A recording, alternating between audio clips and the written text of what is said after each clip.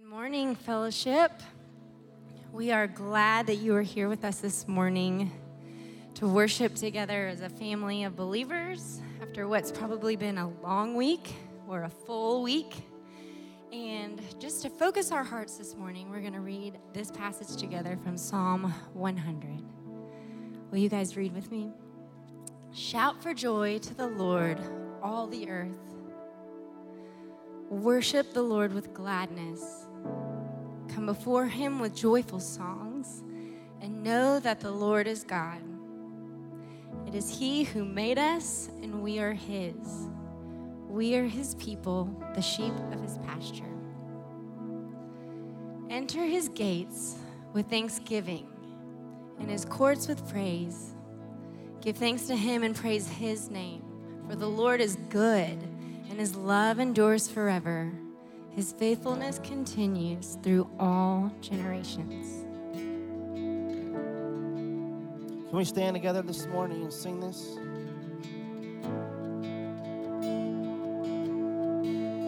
For my waking breath, for my daily bread, I depend on you.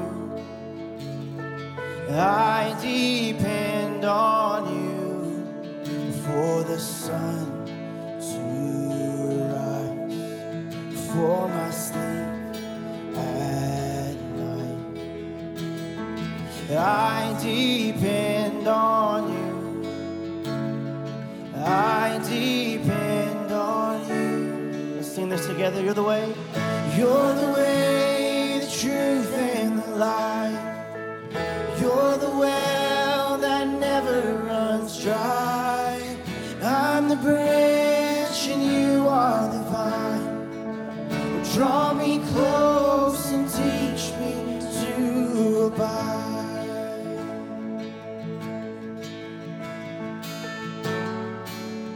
Lord, we follow you where the Spirit leads as I'm following. I depend on you. I depend on you for the victory still in front of me.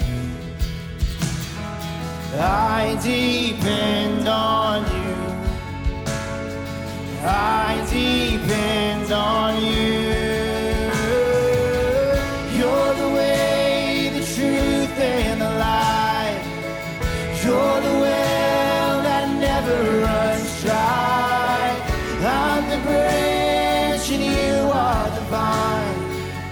Draw me close and teach me to abide. Be my strength, my song in the night.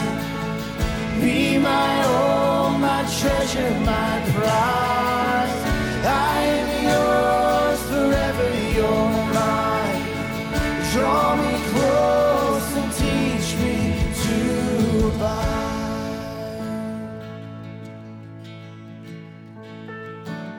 We're dependent on him for all things.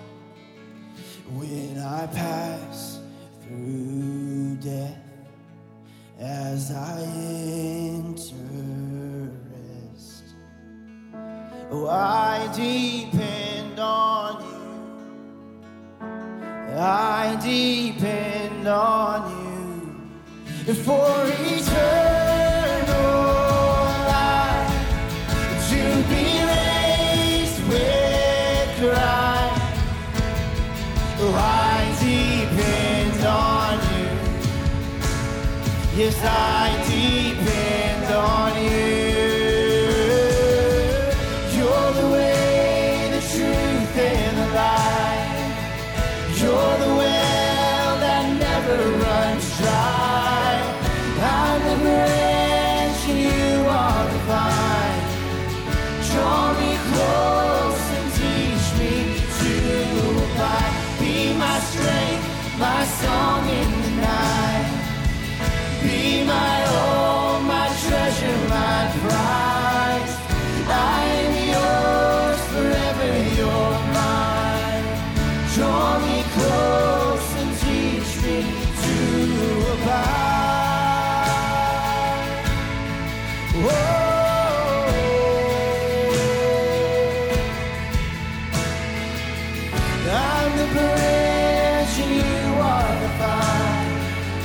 Draw me close and teach me to abide. Let's sing that one more time. Remind ourselves of his character. You're the way. You're the way, the truth, and the life. You're the well that never runs dry. I'm the branch and you are the vine. Draw me close and teach me to abide. Be my strength, my song in the night. Be my all, my treasure, my pride. I am yours forever, you're mine. Draw me close and teach me to abide.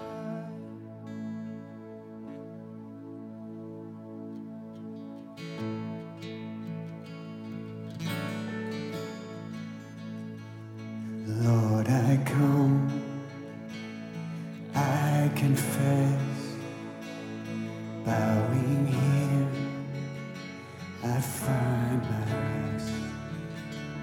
And without you, I fall apart. You're the one that guides my heart.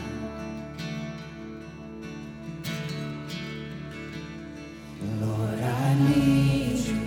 Oh, I need you. And every hour I need you.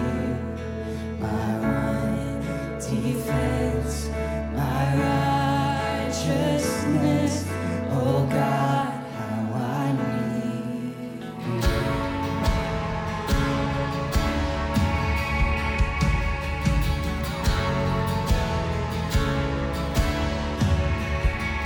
Where sin runs deep, your grace is full.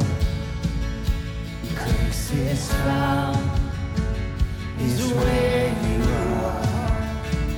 Lord, where you are, Lord, I am free. Holiness is Christ in me.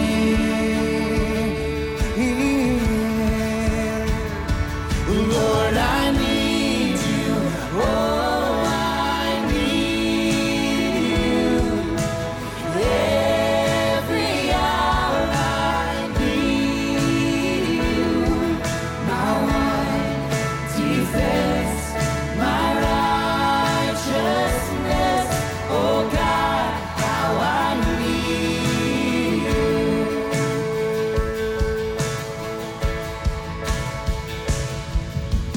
Teach my song to rise to you when temptation comes my way. And when I cannot stand, I'll fall on you. Jesus, you're my hope and stay. So teach my song to rise to you when temptation comes my way. And when I cannot stand, I'll fall on you. Jesus, you're my hope and stay. Jesus, you're my hope and stay.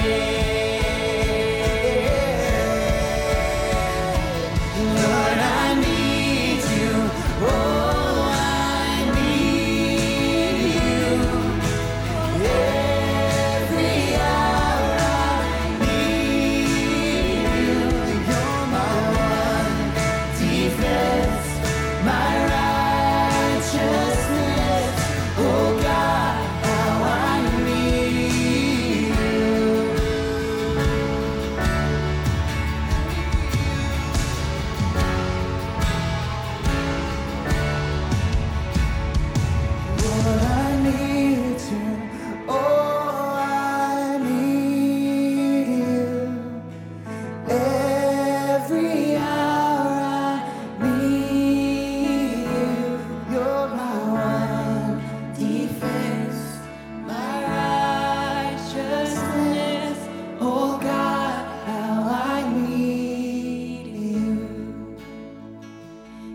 are my one defense, my righteousness. Oh God, how I need you. Father, we are totally dependent on you. Father, this morning we acknowledge our need. We acknowledge that we are not God, that you are, and we bow the knee, and we admit that we're dependent on you for all things, that really we have no control over anything. And God, that we need you. So Lord, would you meet us where we are this morning for every single person? Would you unify us as your body, as your church? God, we look to you. Amen. You can have a seat. Good morning. My name is Aaron Parks, and I'm one of the ministry leaders here at Fellowship Fayetteville. I get to work with our Fayette Kids team and work with all of y'all's kids. And I got to say, as I was standing back there listening, it's just, I get so excited to be a part of a body of believers who acknowledge their need for Jesus. And that we encourage one another in that we cannot do this on our own. We have got to rely on Jesus. And so I was just really struck with that as we were hanging out back there. And so thanks so much for encouraging me in that. And now I get to encourage y'all because we get to celebrate some life change. I'm so excited. We get to celebrate some life change with Anna Spears this morning. And we get to hear about what God has done in her life. And this story is even bigger than just Anna's faith. It's God's faithfulness to her whole family. And so we get to celebrate with them. So Alan? Morning, church. This is my daughter, Anna Spears, and I'm proud to say she's a follower of Christ. A little over a year ago, she started a Bible study led by Bob Renfro, who most people call Papa. There, she grew in the Word and accepted Christ as her Savior. I'm very excited to be able to baptize her today. So, Anna, is it your testimony today that you've accepted Jesus Christ as your Lord and Savior? Yes. Excellent. All right, let's pray. God, thank you for your blessing so many years ago to send us a Savior. Because of his ultimate sacrifice, we're justified by faith and we're saved by his blood. And Lord, today we honor him by following his example in baptism. Amen.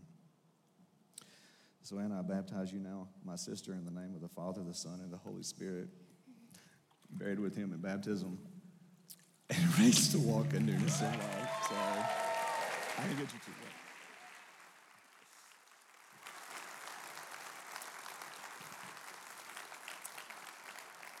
Well, I've got a couple other quick stories of what God is doing here at Fellowship Fayetteville. There's a guy that I respect a ton. His name is Matt Newman, and he recently encouraged us saying, hey, I want to just tell the stories of what God is doing over this last week.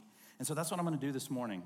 Last week in Fayette Kids, we got a chance to pray for what's going on the other side of the world in the Ukraine. And then they sang this song, and these are the lyrics of the song. It says, we must go, live to feed the hungry, stand beside the broken, we must go. Stepping forward, keep us from just singing. Move us into action, we must go. And I wish you guys could have been there to hear as they sang these songs. It's amazing to think about what the kids here at Fellowship are learning, the passion that they have to follow Jesus. It's inspiring. I love being over there. And so it's amazing to see what this generation, the way that they're taking their faith seriously. And they love Jesus. And they're not afraid to let other people know about that. And that's an awesome thing. Second story has to do with these Lent books. Now, if you guys are like me, a few years ago, I had no clue what Lent was. And I've recently learned, and Lent is to Easter what Advent is to Christmas. It's a time where we can prepare our hearts and point our minds and our hearts toward Jesus and towards what we're celebrating, the resurrection at Easter. And so we have these devotions for families to take. And so there's some out there in the foyer. There's a bunch down in Fayette Kids. And so be sure and grab one of these. This is an awesome opportunity that you have to dig into God's word each night as you point your hearts and your kids' hearts and your family's hearts and whoever's at your house that night. You point their hearts towards Christ. And so these are out there. Be sure and grab one of those and work through those. But another story about these, a really, really awesome thing is there are several churches here in Fayetteville, Central United Methodist, Genesis Church, New Heights, and St. James Missionary Baptist Church, that we're all walking through these Lent books together. And so all over Fayetteville, there are families who are digging into God's word together. That's an incredible thing. And I actually was dropping a few of these off at a friend of mine. His name's Steven. He works at St. James, and he needed a few extra because he didn't order enough in the beginning. And because there's more families that want to go through this. And I met Miss Adrian, and she works with college students there. And she said, I'm so excited about this because there's about 200 college students, current and former college students, that I have in my group me. And I'm going to group me them every day with these verses because I want them to engage in this. So there's people all over Fayetteville preparing their hearts and their minds to celebrate the resurrection. And so be encouraged. Be encouraged with what God is doing here in Fayetteville. It's exciting to get to be a part of. And so as we continue to worship, as we sing, everybody close your eyes. I would love for us to pray together. And let's just sit in silence for a second and allow the Holy Spirit to speak to our hearts.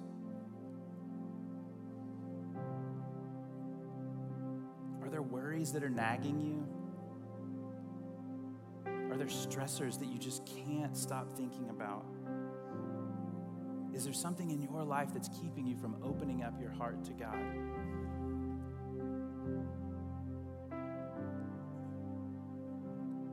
Jesus, we know that you are good. You are filled with goodness. And so as all of us in here this morning hear of what you're doing here, each of us have what's going on in our hearts right now. Father, I ask that you meet all of us here. And as we sing about your goodness, remind us of how good you are. We love you, and it's in Jesus' name we pray. Amen.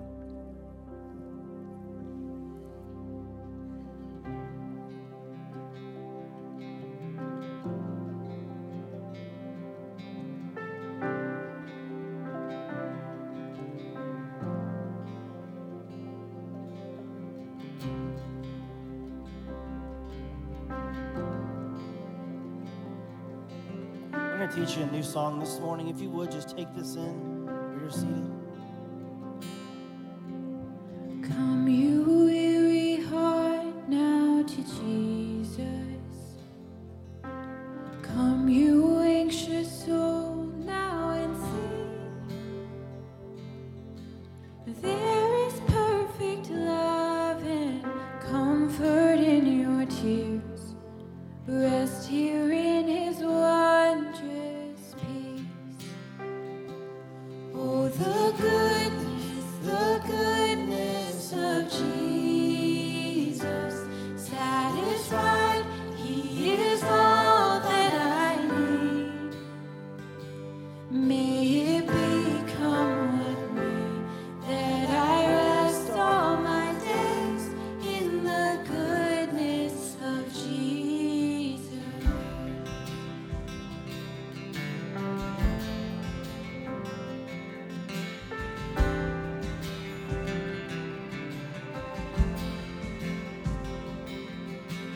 Come find what this world cannot offer. Come and find your joy here complete. Taste the living water, never thirst again. Rest here in his wondrous peace. Oh, the goodness of Jesus. Satisfied, he is all that I need.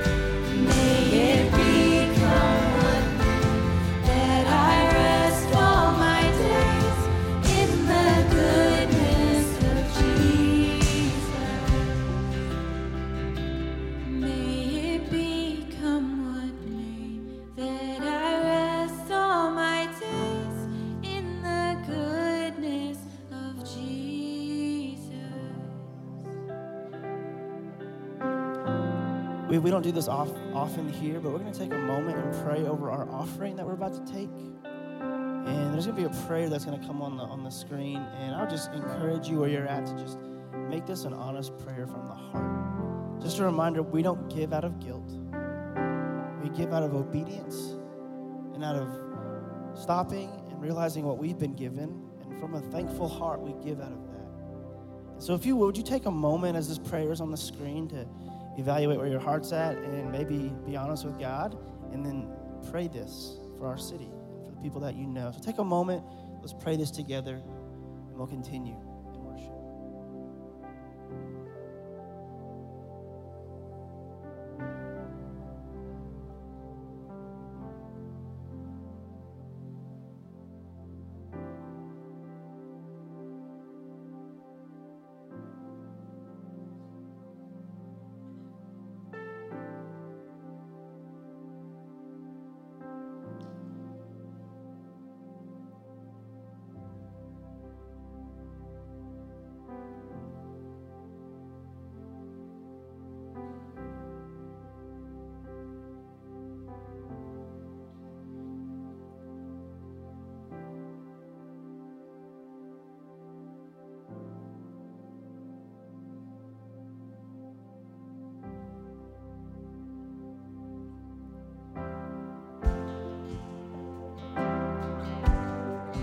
Would you stand with us? Let's sing this together. My worth is not in what I own, not in the strength of flesh and bone, but in the costly wounds of love at the cross.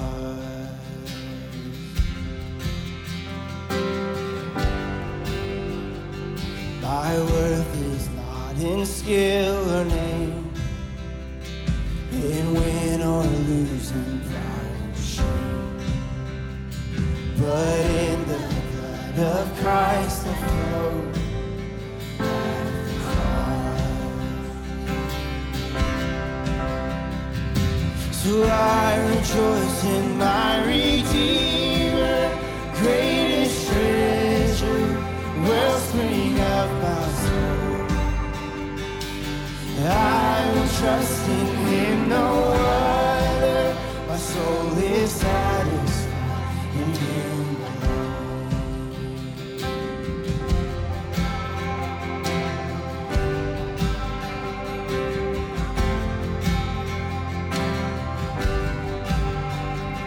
As summer flowers we fade and die, fame, youth, and beauty hurry by, but life eternal calls to us at the cross.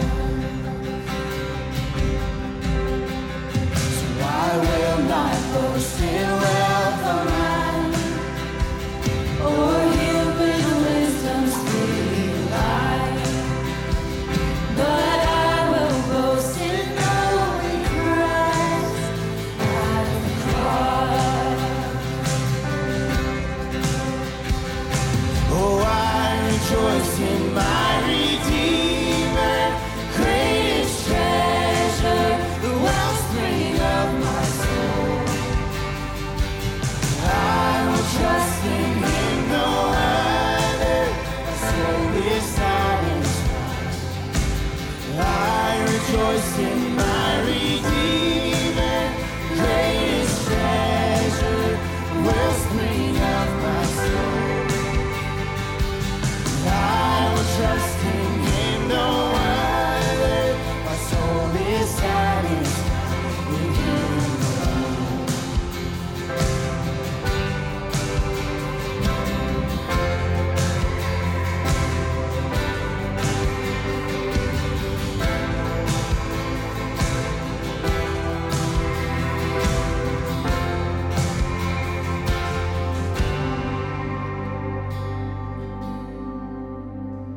Two wonders here I must confess, my worth and my unworthiness.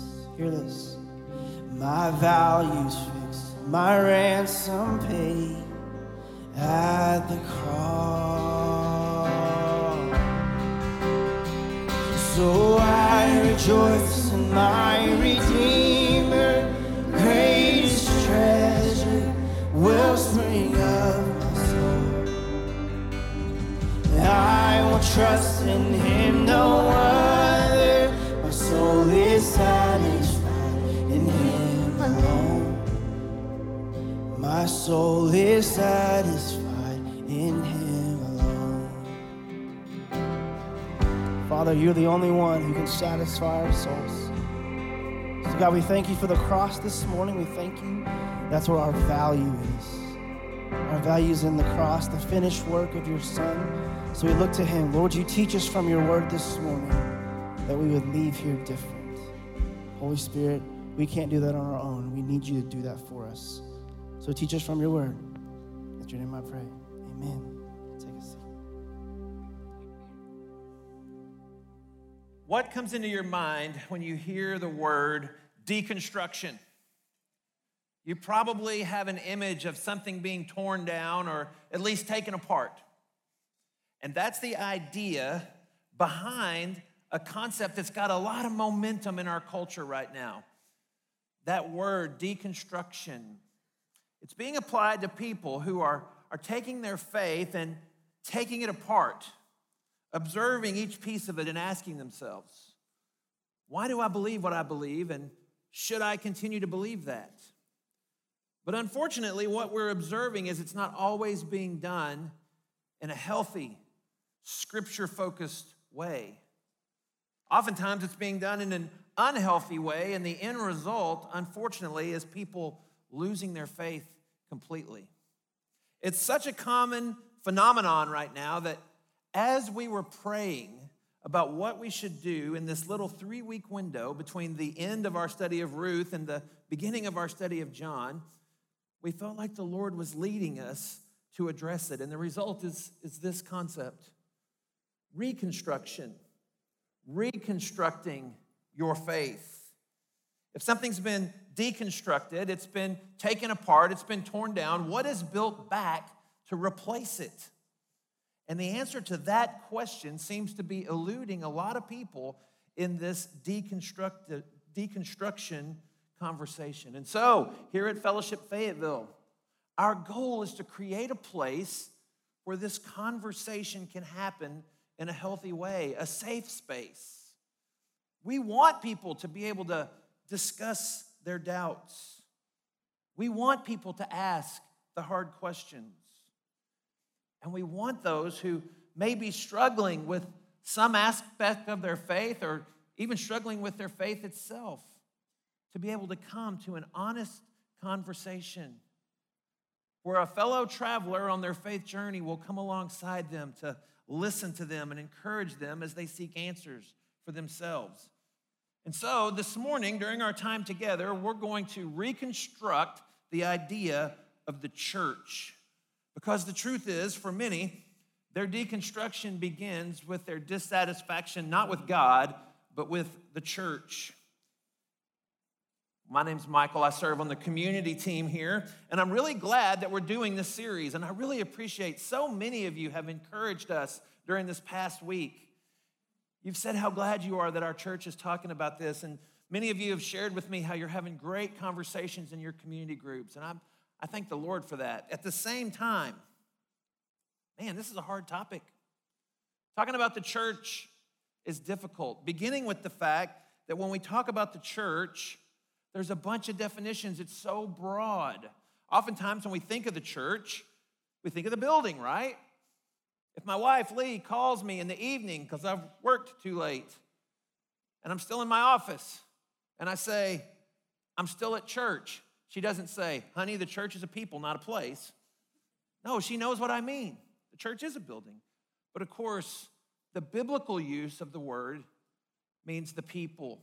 The word that's commonly translated as church in our New Testament is ecclesia.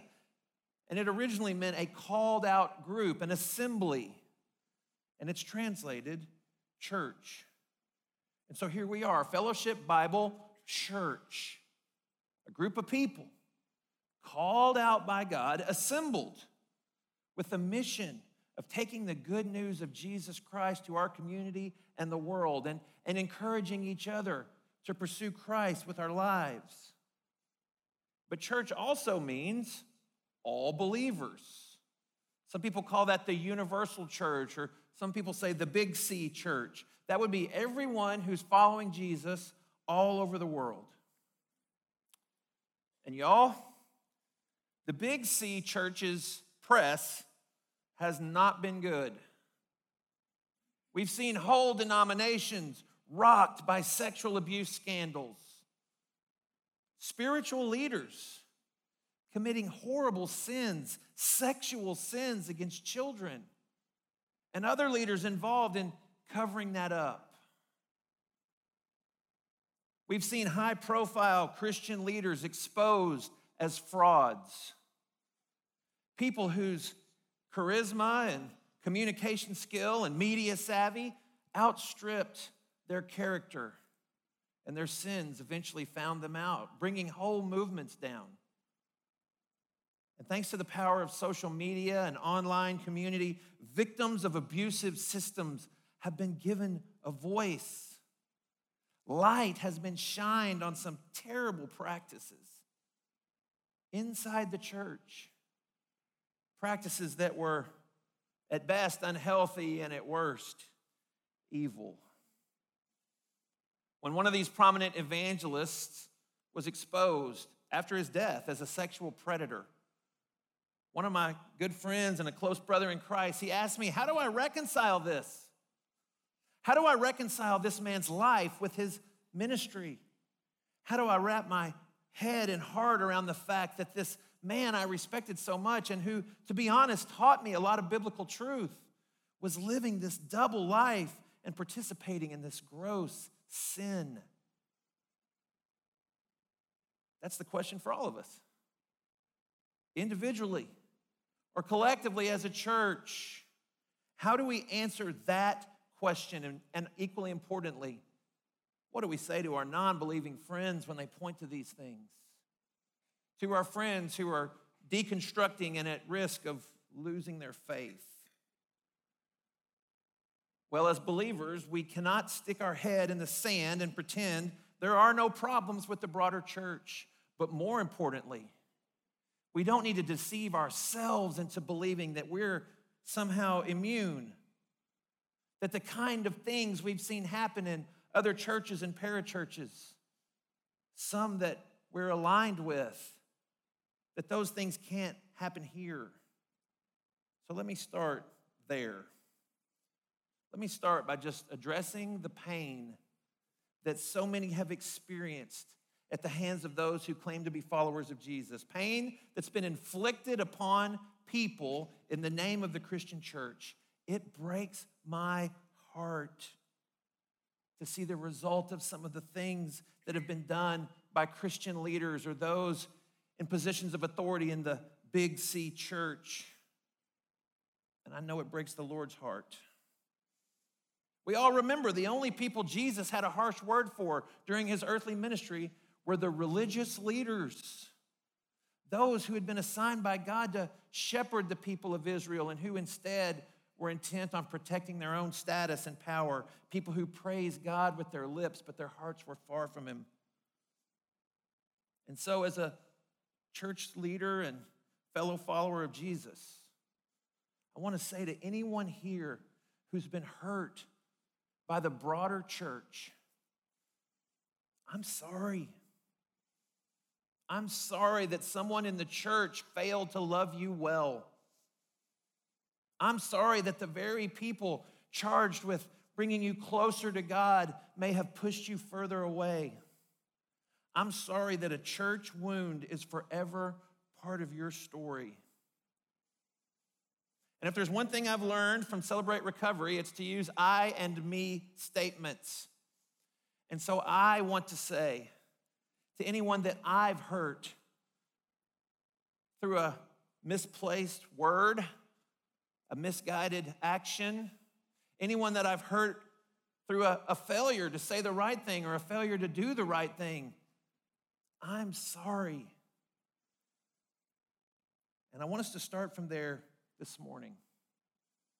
I don't want any of us, and I'm looking in the mirror as I say this, I don't want any of us to go into this topic thinking the problem is somewhere else with someone else, because the problem starts right here in the heart of every single person, because we all wake up every day needing the grace of God to love well and lead well in His name. And the minute we start thinking that we're not capable of messing this whole thing up, the enemy has us right where he wants us.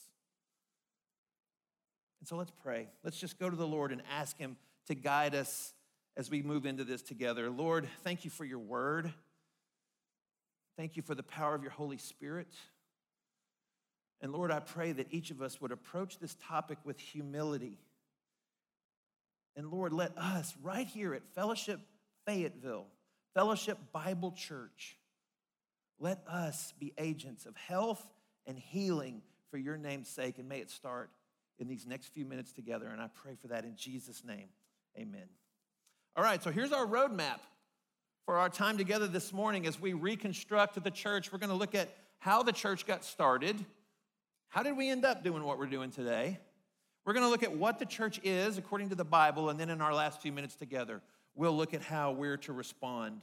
So, how did this whole thing, this ecclesia, this called out body of believers get started? Well, it's documented pretty thoroughly in the book of Acts. Acts was written by Luke, who was an early follower of Jesus. He was a physician, he was a historian, and he begins the book of Acts with a picture of Jesus right before he ascends into heaven. And Jesus tells the disciples, I want you to wait until you receive power from the Holy Spirit. Then I want you to take this gospel message to your city, your state, your region, and eventually to the whole world. And that group of believers did exactly what Jesus told them. They went to Jerusalem and they waited. They waited until the Feast of Pentecost, which is also called the Feast of Weeks. All right, quick aside. I'm pulling out a reconstruction for a second. I have to tell you this. Pentecost, the Feast of Weeks, that was when the book of Ruth was traditionally read. The book of Ruth that we just finished studying likely was read right before this happened. Pretty cool. Okay, back into the sermon. So, 50 days after the crucifixion, the Holy Spirit comes and empowers the church. And Peter preaches this Holy Spirit-empowered sermon. And 3,000 people come to know the Lord. The church is born.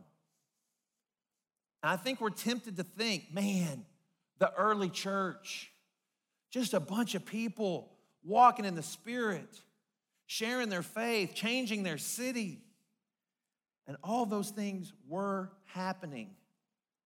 But while those things were happening, there were problems right off the bat. So the church is born in Acts 1, has explosive growth in Acts 2, and then if we turn over to Acts 5, just a couple of chapters later, we see a story of a husband and wife named Ananias and Sapphira. Ananias and Sapphira were church members who were more interested in appearing holy than actually being holy. And so they lied. Peter said they lied to the Holy Spirit. He said, why has Satan filled your heart to lie to the Holy Spirit? Now think about some of the problems we have in the church today. People whose position is bigger than their character. People interested in building up their name, not the Lord's name. Ananias and Sapphira were those people, and they were there in the earliest days of the church. Lest you think this is just an isolated incident, we turn the page. The very next chapter, Acts chapter 6, it begins with grumbling. It says that the Greeks or the Hellenists, they didn't feel like their widows were getting as much food as the Jewish widows. There's already dissent in the church. And notice that it has a racial overtone. This, again, is in the earliest days of the church. And then we don't have to go forward very many years to the ministry of the Apostle Paul. And we see him writing to a church he planted in Corinth. And he tells them, there's sexual immorality among you of a kind that's not even tolerated by the pagans. From the very beginning, there have been those who committed sexual sin inside the church. So here's my point with all these examples. I think we're tempted to think, man, the church used to be holy. The church used to be pure. The church used to be, can I say it? Perfect. But the clear record of Scripture is that it was not from the very beginning. Because the church has always had problems because it's made up of sinful people. And if there's one thing the Bible's crystal clear on, it is that people are a mess. Yes, we're made in God's image. Yes, we're all infinitely valuable to Him, and we should treat each other as such. But Romans 3:10 says, none is righteous, not one. If you think I'm overstating that or taking it out of context, read the whole thing, Romans 3:10 through 18. It's pretty strong. As long as there are people involved, there will be sin and there will be problems. You may have heard about the man that was on the desert island for an extended number of years, and when the rescue party came, they saw he had built 3 structures. They said, tell us about your 3 structures. And he says, well, that hut, the first hut, that's my home. That's where I live. And the third hut, that's my church. That's where I worship. They said, what about the middle hut? He said, oh, that's my old church. As long as there's a person, there's going to be a problem. So y'all are thinking, man, Michael, we're halfway through this thing, and all you've done is pour bad news on us. Let's shift gears. Let's move to the middle part of this, what the church is. Our primary text for this morning is going to be Ephesians 3. I want to encourage you, if you have your Bible, go ahead and turn there with me. We're going to spend a good little part of our time in Ephesians chapter 3. Ephesians is a letter written by the Apostle Paul to a church that he planted. And this morning is a little bit of a sneak peek, because guess what we're going to study this fall? We're going to go through the whole book of Ephesians. But this morning, we're just going to drop into the middle of it in chapter 3 to make a simple observation about what Paul says. We're going to pick up a little bit in chapter 5 as well, but we want to look at what Paul was teaching about the church. We're going to pick it up in verse 7. Paul says, of this gospel I was made a minister according to the gift of God's grace, which was given me by the working of his power. What's Paul saying here? He's saying that by grace, the unmerited favor, he didn't earn this, just a gift from God. He's been charged with sharing the gospel, the message that Jesus is the world's Messiah and Israel's true king, and that by placing our faith in him, we can have eternal life. Paul says he's been given the power, that's the Holy Spirit, to accomplish this mission of sharing the gospel. He continues in verse 8. He says, to me, though I'm the very least of all the saints, this grace was given to preach to the Gentiles the unsearchable riches of Christ, and to bring to light for everyone what is the plan of the mystery hidden for ages in God who created all things. So Paul says he's been charged with taking this gospel message to the Gentiles, to those outside of Israel. And through his preaching, he's revealing a mystery hidden for ages. Now, when the Bible refers to a mystery, it doesn't mean something we don't know. It means something we didn't know, something that was hidden but's now been revealed. It's like the end of a mystery novel when the truth comes out. And Paul says the mystery he's referring to is racial unity in the church. The church was for Jews and Gentiles. Nobody knew that until God revealed it in the 1st century AD. Look at verse 6. Paul says the mystery is that Gentiles are fellow heirs, members of the same body, partakers of the promise of Christ Jesus through the gospel. Paul says this is a mystery. It was hidden in God. So this was in the mind of God, but not revealed until the time of Paul, that Jews and Gentiles were no longer separated. That through the gospel message, the whole world, every race would be united in Christ. And then look at verse 10. He says, here's God's plan for this. He says, so that through the church, the manifold wisdom of God might now be made known to the rulers and authorities in the heavenly places. This was according to the eternal purpose that he has realized in Christ Jesus our Lord, in whom we have boldness and access with confidence through our faith in him. Did you catch that? This was the plan that God had in mind all along. The church. And that phrase, the manifold wisdom of God, it's fascinating. In the original Greek, it means the very many-sided wisdom of God. It's the only place in the New Testament this word's used. Here's how I think of it. Picture a diamond being turned. If you're like me and you don't have any diamonds, think of a jewelry store commercial. A diamond being turned. And it catches the light, flickers. It's like that. Paul says, God has turned the many-sided diamond of his wisdom. And now we see it in a new way through this new thing called the church. He says in verse 11 that it was God's eternal purpose. He had this plan from before creation, and now Paul says it's here, it's come to pass. Then look at verse 13. He says, so I ask you not to lose heart over what I'm suffering for you, which is for your glory. In other words, Ephesian church, don't give up. Oh, the Ephesian church was far from perfect. They had difficulties. Paul warned them they were going to have some bad elders come in. That warning he gives them is where we get the phrase, wolves in sheep's clothing. Jesus himself warned them that they were at risk of losing their first love, which was Christ. But Paul says here, you're God's plan. Church, you reveal God's many-sided wisdom. This multi-ethnic, cross-cultural, messy, but beautiful thing called the church reveals God's wisdom and points to his son, Jesus. This difficult thing called the church, Paul says, was God's plan from the very beginning. Just think, before God created anything, he already knew that he was going to use the church, a group of called out believers assembled to help put back a little part of what was broken by the fall.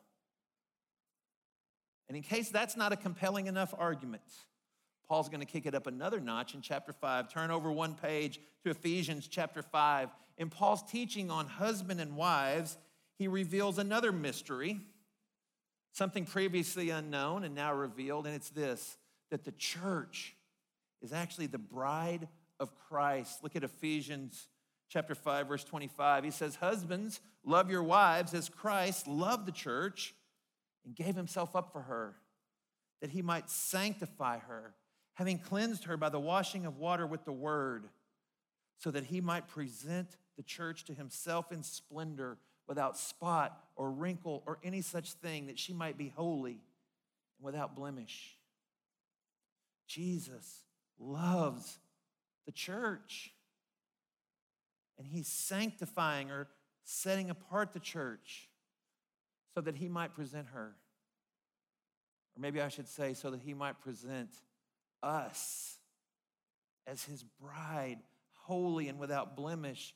Paul says in verse 32, this mystery is profound, and I'm saying that it refers to Christ and the church. Think about what he's saying here.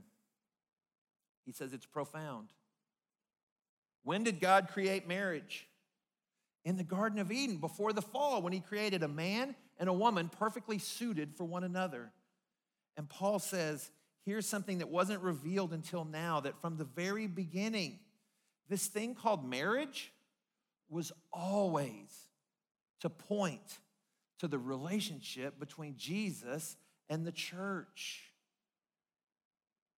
God didn't give us marriage to help us understand each other. He gave us marriage to help us understand the relationship we have with Jesus as his bride. Every one of you in here, if you're a follower of Jesus, you're part of this spotless, holy, sanctified bride. So how do we respond to something like that? What is our response to what the Bible says about the church? Well, number one, value it. Value the church. I'm not talking about fellowship. I'm Talking about the bride of Christ. Believers all over the world for 2,000 years and counting value the church. We're going to be here until the Lord gathers his bride and takes us out at the rapture. And so we need to treat it accordingly. That means we never delight when the enemy gets a victory within the church. We're never happy when some ministry leader is exposed as a fraud. Even if they're not part of our tribe, even if we never really liked them to begin with. Anything that harms the broader church should grieve us. This also means, as we value the church, that you can't go it alone. We've all heard people say things like, my church is the lake. I'm closer to God in a boat than I ever am sitting in a building. And experientially, for that person, that might be true. We do experience God through his creation. But that's less than God's best for us because he wants us to be part of the church. It's where the manifold wisdom of God is being revealed.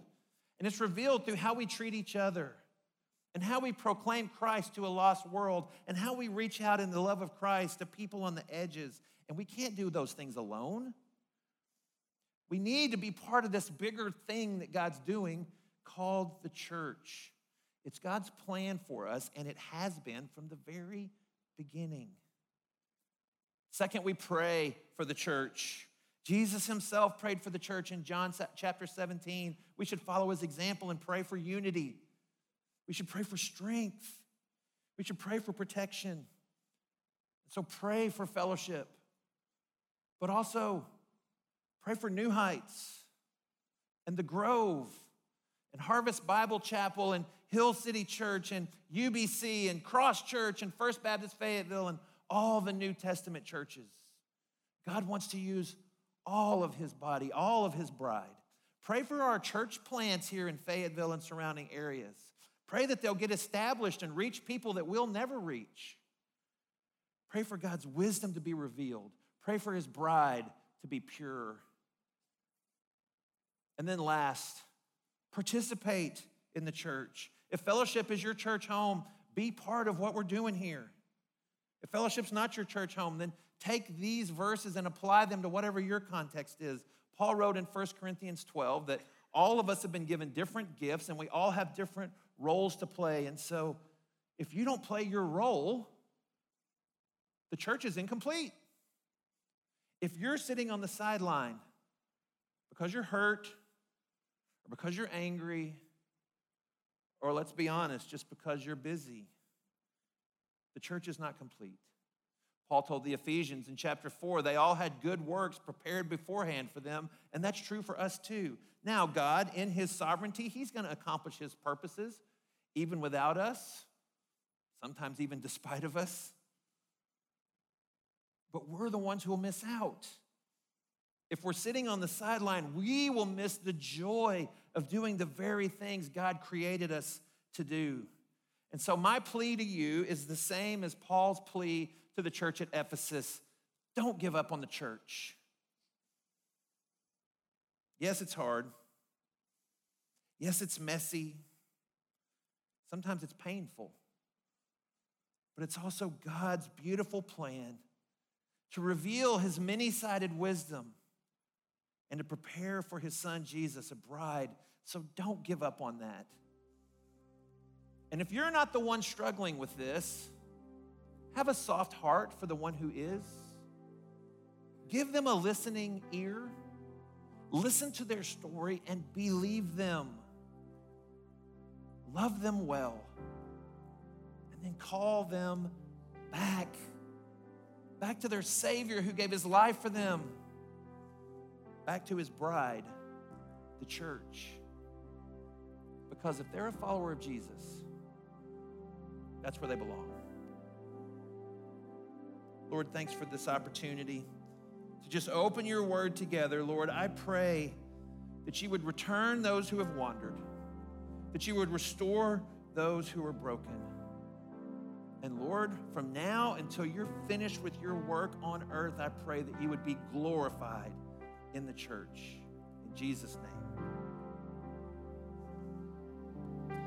In Matthew chapter 5, Jesus is teaching one of his greatest sermons, and he says, you are the salt of the earth, the light of the world. And we're going to sing a song that speaks directly to that. As the church, if we see something wrong in our city, we're not allowed biblically to point the finger and ask, what are you going to do about it? It's on us as the church to bring good news to the poor, to help the marginalized. We're not able to point the finger at others, but point the finger at ourselves and go, what am I going to do to help change that? And so this song, if you would you stand with us? We're going to sing this. It's called Let There Be Light. And it's just a prayer of the church, that there would be good news that would embrace the people around us. And so sing this with us when you catch on. Good news embracing the poor, comfort for all those who mourn, for the broken-hearted. We sing louder, release from prison and shame, oppression turning to praise for every captive. Sing louder, good news embracing the poor, comfort for all those who mourn, for the broken-hearted. We sing louder, release from prison and shame, oppression turning to praise for every captive. We sing louder, restoring sight to the blind, breaking the curse of the night for all in darkness. We sing louder, proclaiming freedom for all. This is the day of the Lord, beauty for ashes. Let there be light. Open the eyes of the blind. Oh, purify our hearts in your fire. Breathe in us, we pray. Let there be light. Open our eyes to your heart.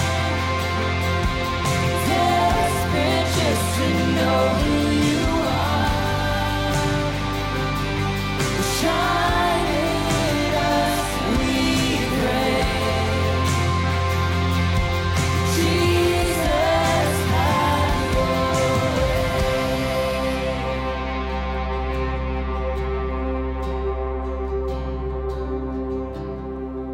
Let the light that shines above become the light that shines in us. There's no darkness in your way, so have your way. Lord, have your way. Father, thank you for not giving up on your bride. Whenever we've made a mess of things, Lord, from the very, very beginning, you sent a rescuer in Jesus. Lord, in this church, it has to be centered on you. You're the head of the church. Lord, for all of us in this room, let our lives reflect the good news of you being the King, the true King now and forevermore. We bow the knee to our own agenda, Lord, and get on board with what you've called the church to be. God, we need your help in that. It's through your Holy Spirit that we pray that. Amen. This morning, if you'd like some prayer to my left, to your right, we'd love to pray with you in our prayer room through these doors. Fellowship Fayetteville, God bless you. Let's go and see our city change for Christ. We love you. See you next week.